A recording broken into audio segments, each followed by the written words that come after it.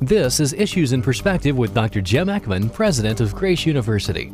Issues in Perspective provides a weekly overview of news that pertains to your Christian life and is designed to help you discern and interpret issues that affect you in light of God's truth. Here is Dr. Jim Eckman to help you think biblically about these issues. Welcome, and thank you for being with me today on our program, Issues in Perspective.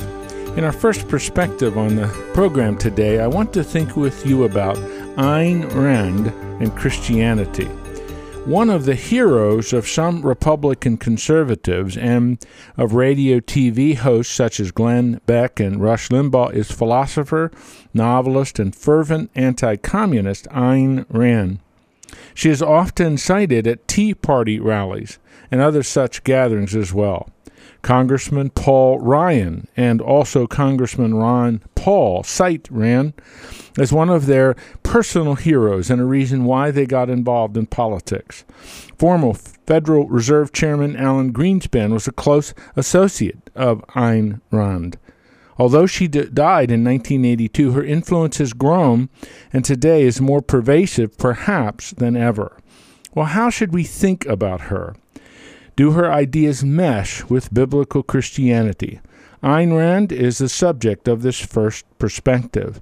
Her name is a bit unusual. Her first name, Ayn, is spelled A-Y-N, and Rand, R-A-N-D, is how you spell her second name. Many of you perhaps are not familiar with her, but her ideas and some of her philosophy, which I want to summarize, is very important in understanding some conservative ideologues and some TV and radio TV hosts. First, a summary of her salient ideas.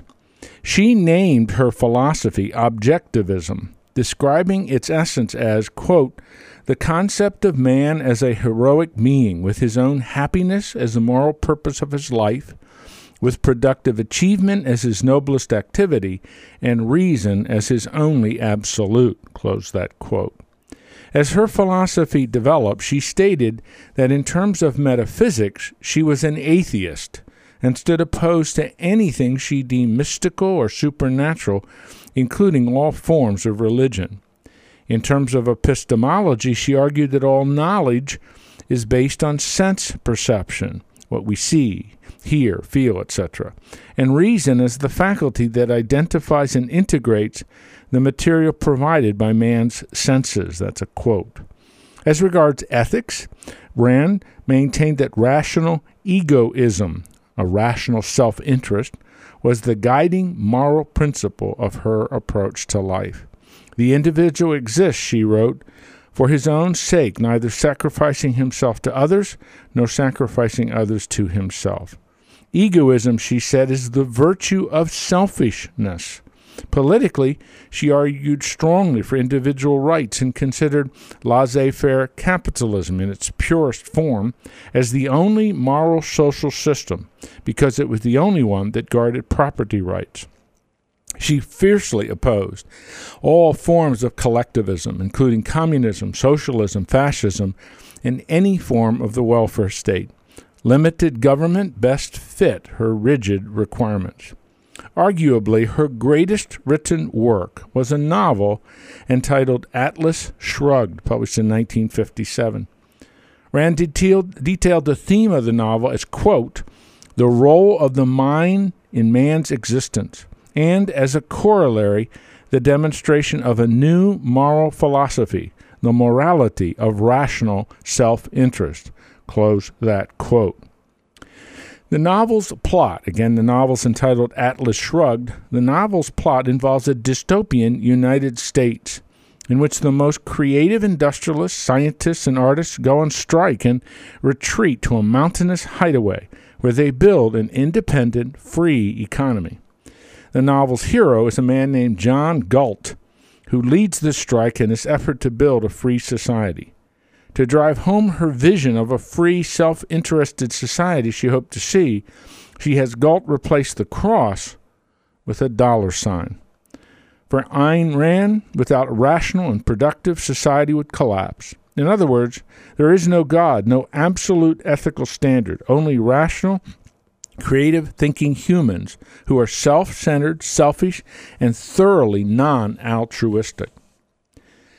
Now, this is a very brief summary of her ideas and a very brief summary of her famous novel. But we need to ask a question as Christians. With a biblical worldview, how should we evaluate Ayn Rand? Several key thoughts. Number one, as a devout atheist, Ayn Rand argued that man is indeed the measure of all things, to borrow a phrase from the Renaissance. She argued, quote, that the concept of man as a noble being, with his own happiness as the moral purpose of his life, with productive achievement as his noblest activity, and reason as his only absolute, close quote. But the Bible makes it clear that man is not the measure. Man is not the center of all things. God is.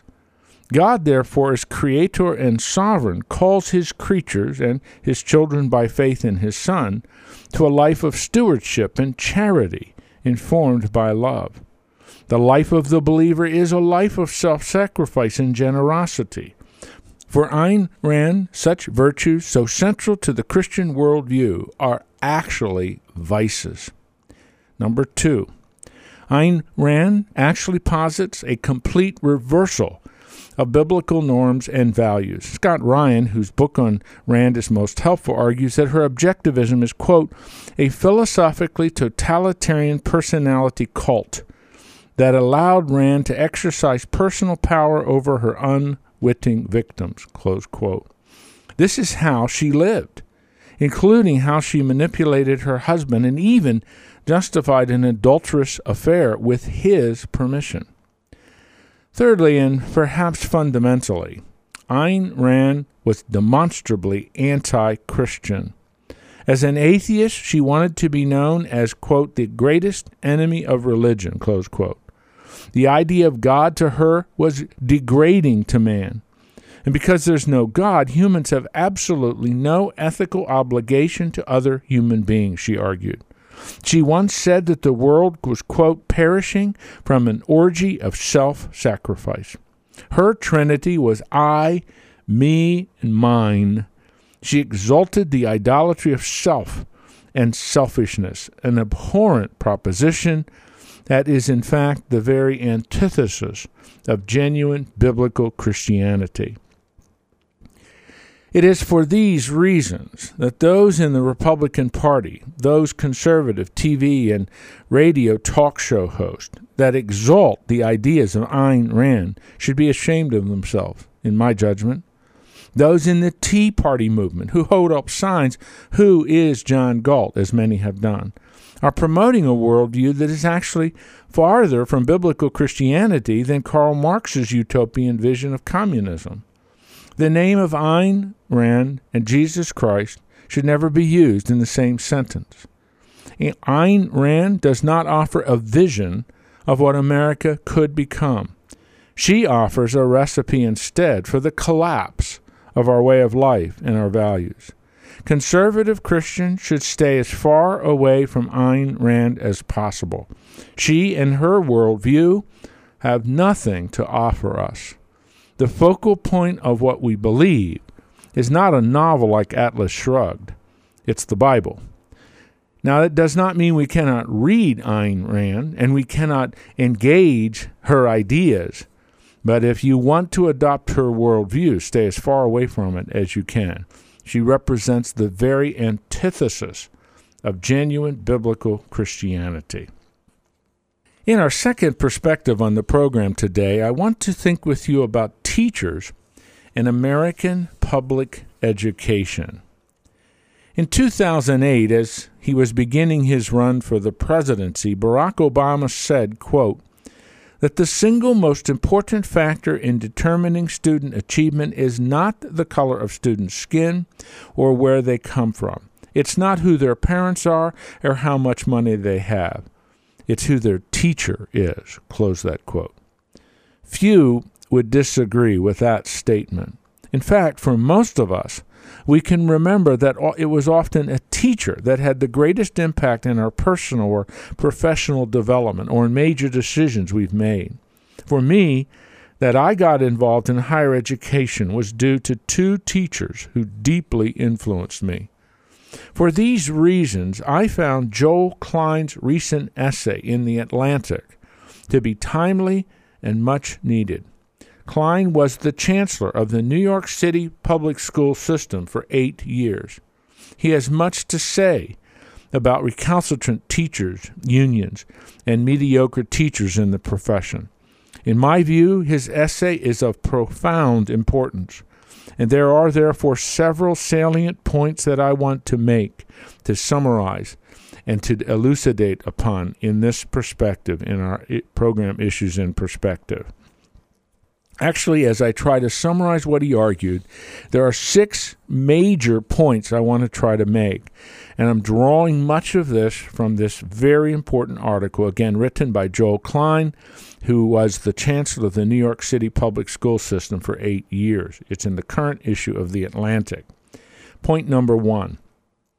Klein argues politicians, especially Democratic politicians, generally do what teachers' unions want. And the unions are very clear what they want. They want, first, happy members, so that those who run the unions get reelected, and second, more members so their power, money, and influence can grow.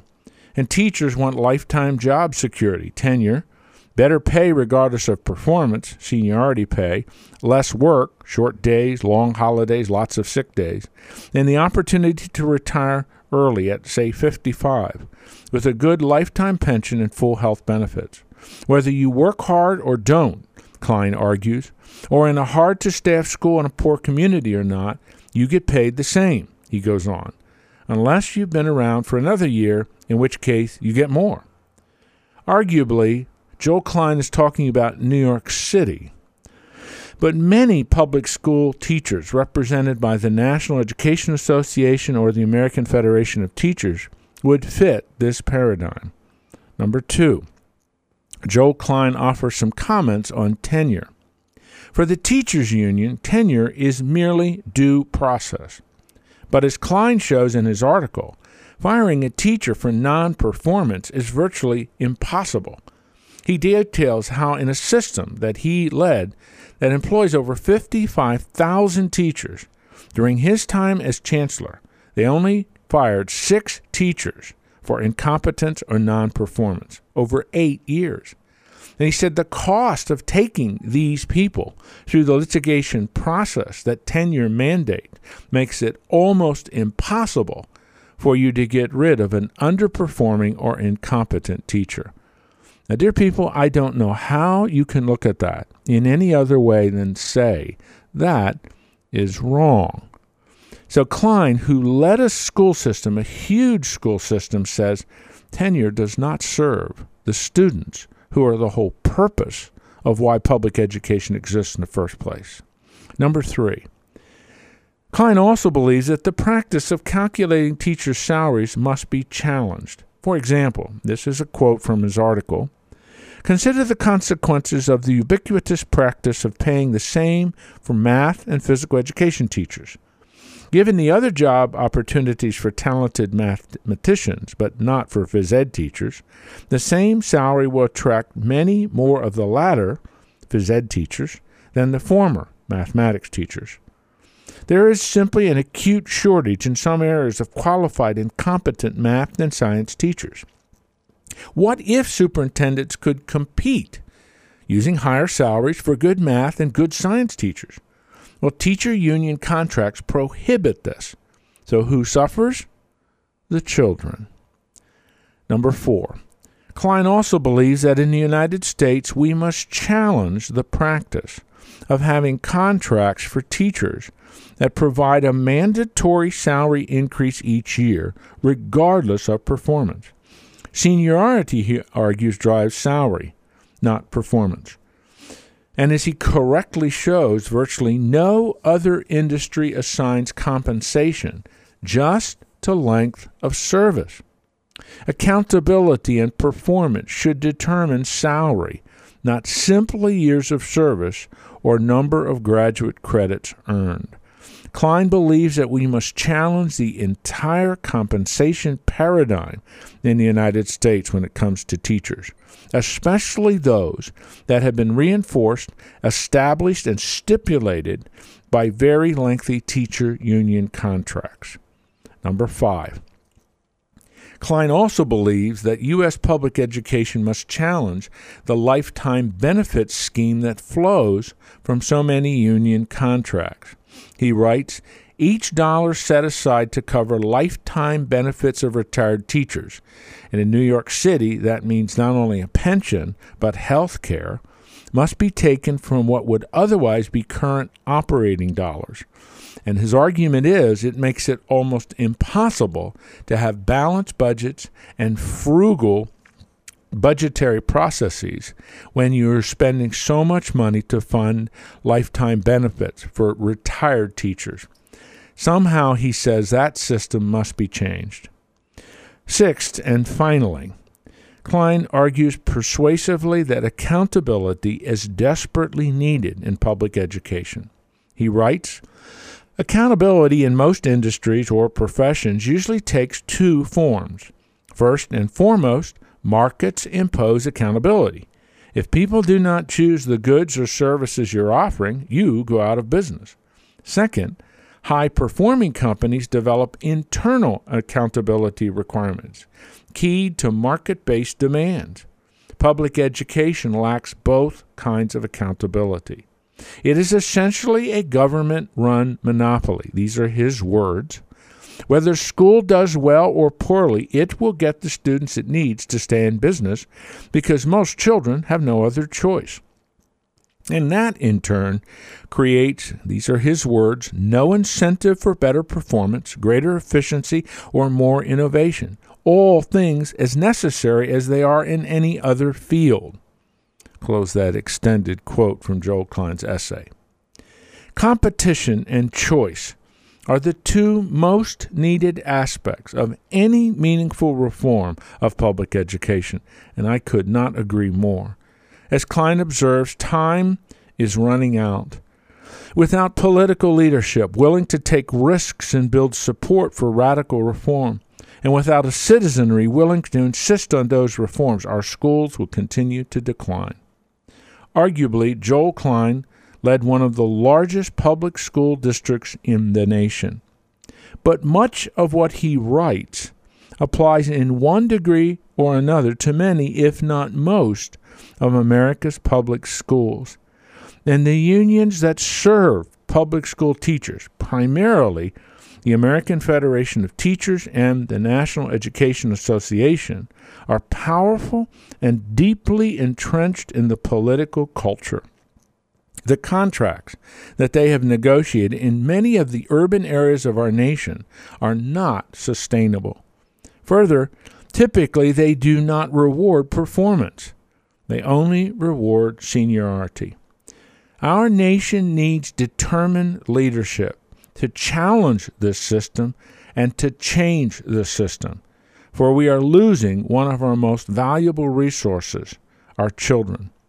This system that Joel Klein addresses in the lengthy issue of the current Atlantic Monthly magazine is one of the most profound, disturbing, and yet hopeful articles I've read on public education, because it offers a set of solutions.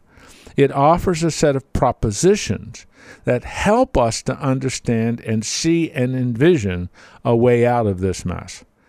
But, dear people, as he concludes at the end of his lengthy essay, only determined, visionary, stubborn, forceful leadership will bring about this change. And, dear people, currently, I do not see that kind of leadership, certainly not at the national level. In some of the states, we are starting to see that, like New Jersey or Wisconsin or Indiana. But it is a long road to change the public school system of this nation. Competition, accountability, and demand for excellence in performance must be part of the value system, indeed the core values of a reformed public education system. Finally, in our third and last perspective on the program today, briefly I want to think with you about unfaithful men. Over the last few years, a surge of tragic stories about unfaithful men has inundated the media. Just a few examples. Arnold Schwarzenegger fathered a child with a longtime member of his household staff. Newt Gingrich led the impeachment against President Bill Clinton in the 1990s while carrying on an affair with a staff member. Tiger Woods had multiple mistresses. John Edwards fathered a child while his wife was dying of cancer to a woman that was part of his campaign. New York Congressman Anthony Weiner's bizarre social networking immoralities are difficult for us to fathom. One could go on. To one degree or another, each one of these men is being held accountable, some more severely than others. But what should our response be as Christians? Two thoughts. One, we must exhibit a measure of compassion, grace, and mercy to these men, and many, many others. God can use each one of their indiscretions to break them of their hard-heartedness and sin and bring them to faith. Our prayer should be that God, who is rich in mercy, will do so. But secondly, such tragic lives must also drive us to Scripture. For example, Ephesians 5:22 through 33 stipulates the operative terms that define a husband's role in marriage. The husband is to love his wife as Christ loved the church. That kind of love is self-sacrificing, others-centered, and completely consuming. If a man truly loves his wife in that manner, there will be no infidelity, no loose talking, no adultery. If the standard is as Christ loved the church, can one imagine Jesus ever being unfaithful to his church? God is calling on men to do something radical in marriage, be utterly devoted and committed to the woman God gives.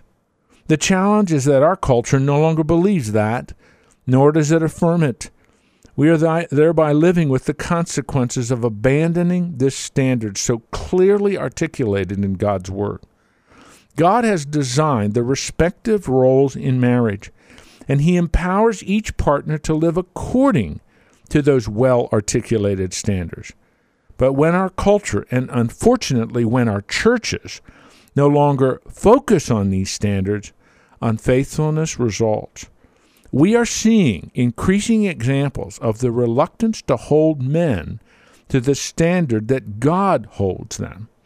Until and unless American men seek the face of Almighty God, there will be ongoing and persistent failures.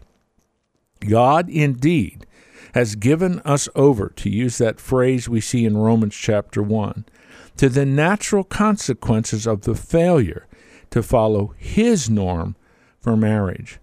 With all the failures by men, these key, very publicly well-known leaders that I summarized earlier, and there are many more, we should not be surprised because they are not following God's standards, and our culture is not reinforcing God's standards. Why then are we surprised when we see so many men being unfaithful to their wives? God is simply giving us over to the natural consequences of not following His well-articulated standards. May God have mercy upon us, because we need His grace, we need His mercy, and we need His love.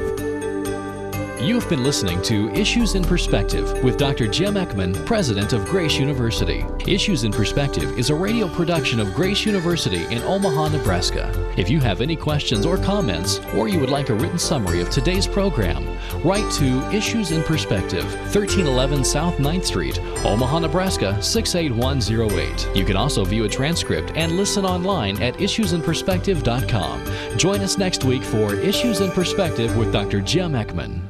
Issues in Perspective is a listener-supported program and ministry of Grace University. You can listen to this program as well as past programs on the web. Just log on to issuesinperspective.com and click on the Listen To button. You can also find the link to Dr. Eckman's website by logging on to this radio station's website and click on the Issues in Perspective banner ad. Issues in Perspective depends on listeners like you in order to broadcast on this station and other Christian radio stations across the country. Please send your tax-deductible donation to Issues in Perspective, P.O. Box 3251, Omaha, Nebraska 68103. Your generous donation will help spread the word of God and how it relates to culturally engaged Christians in today's world.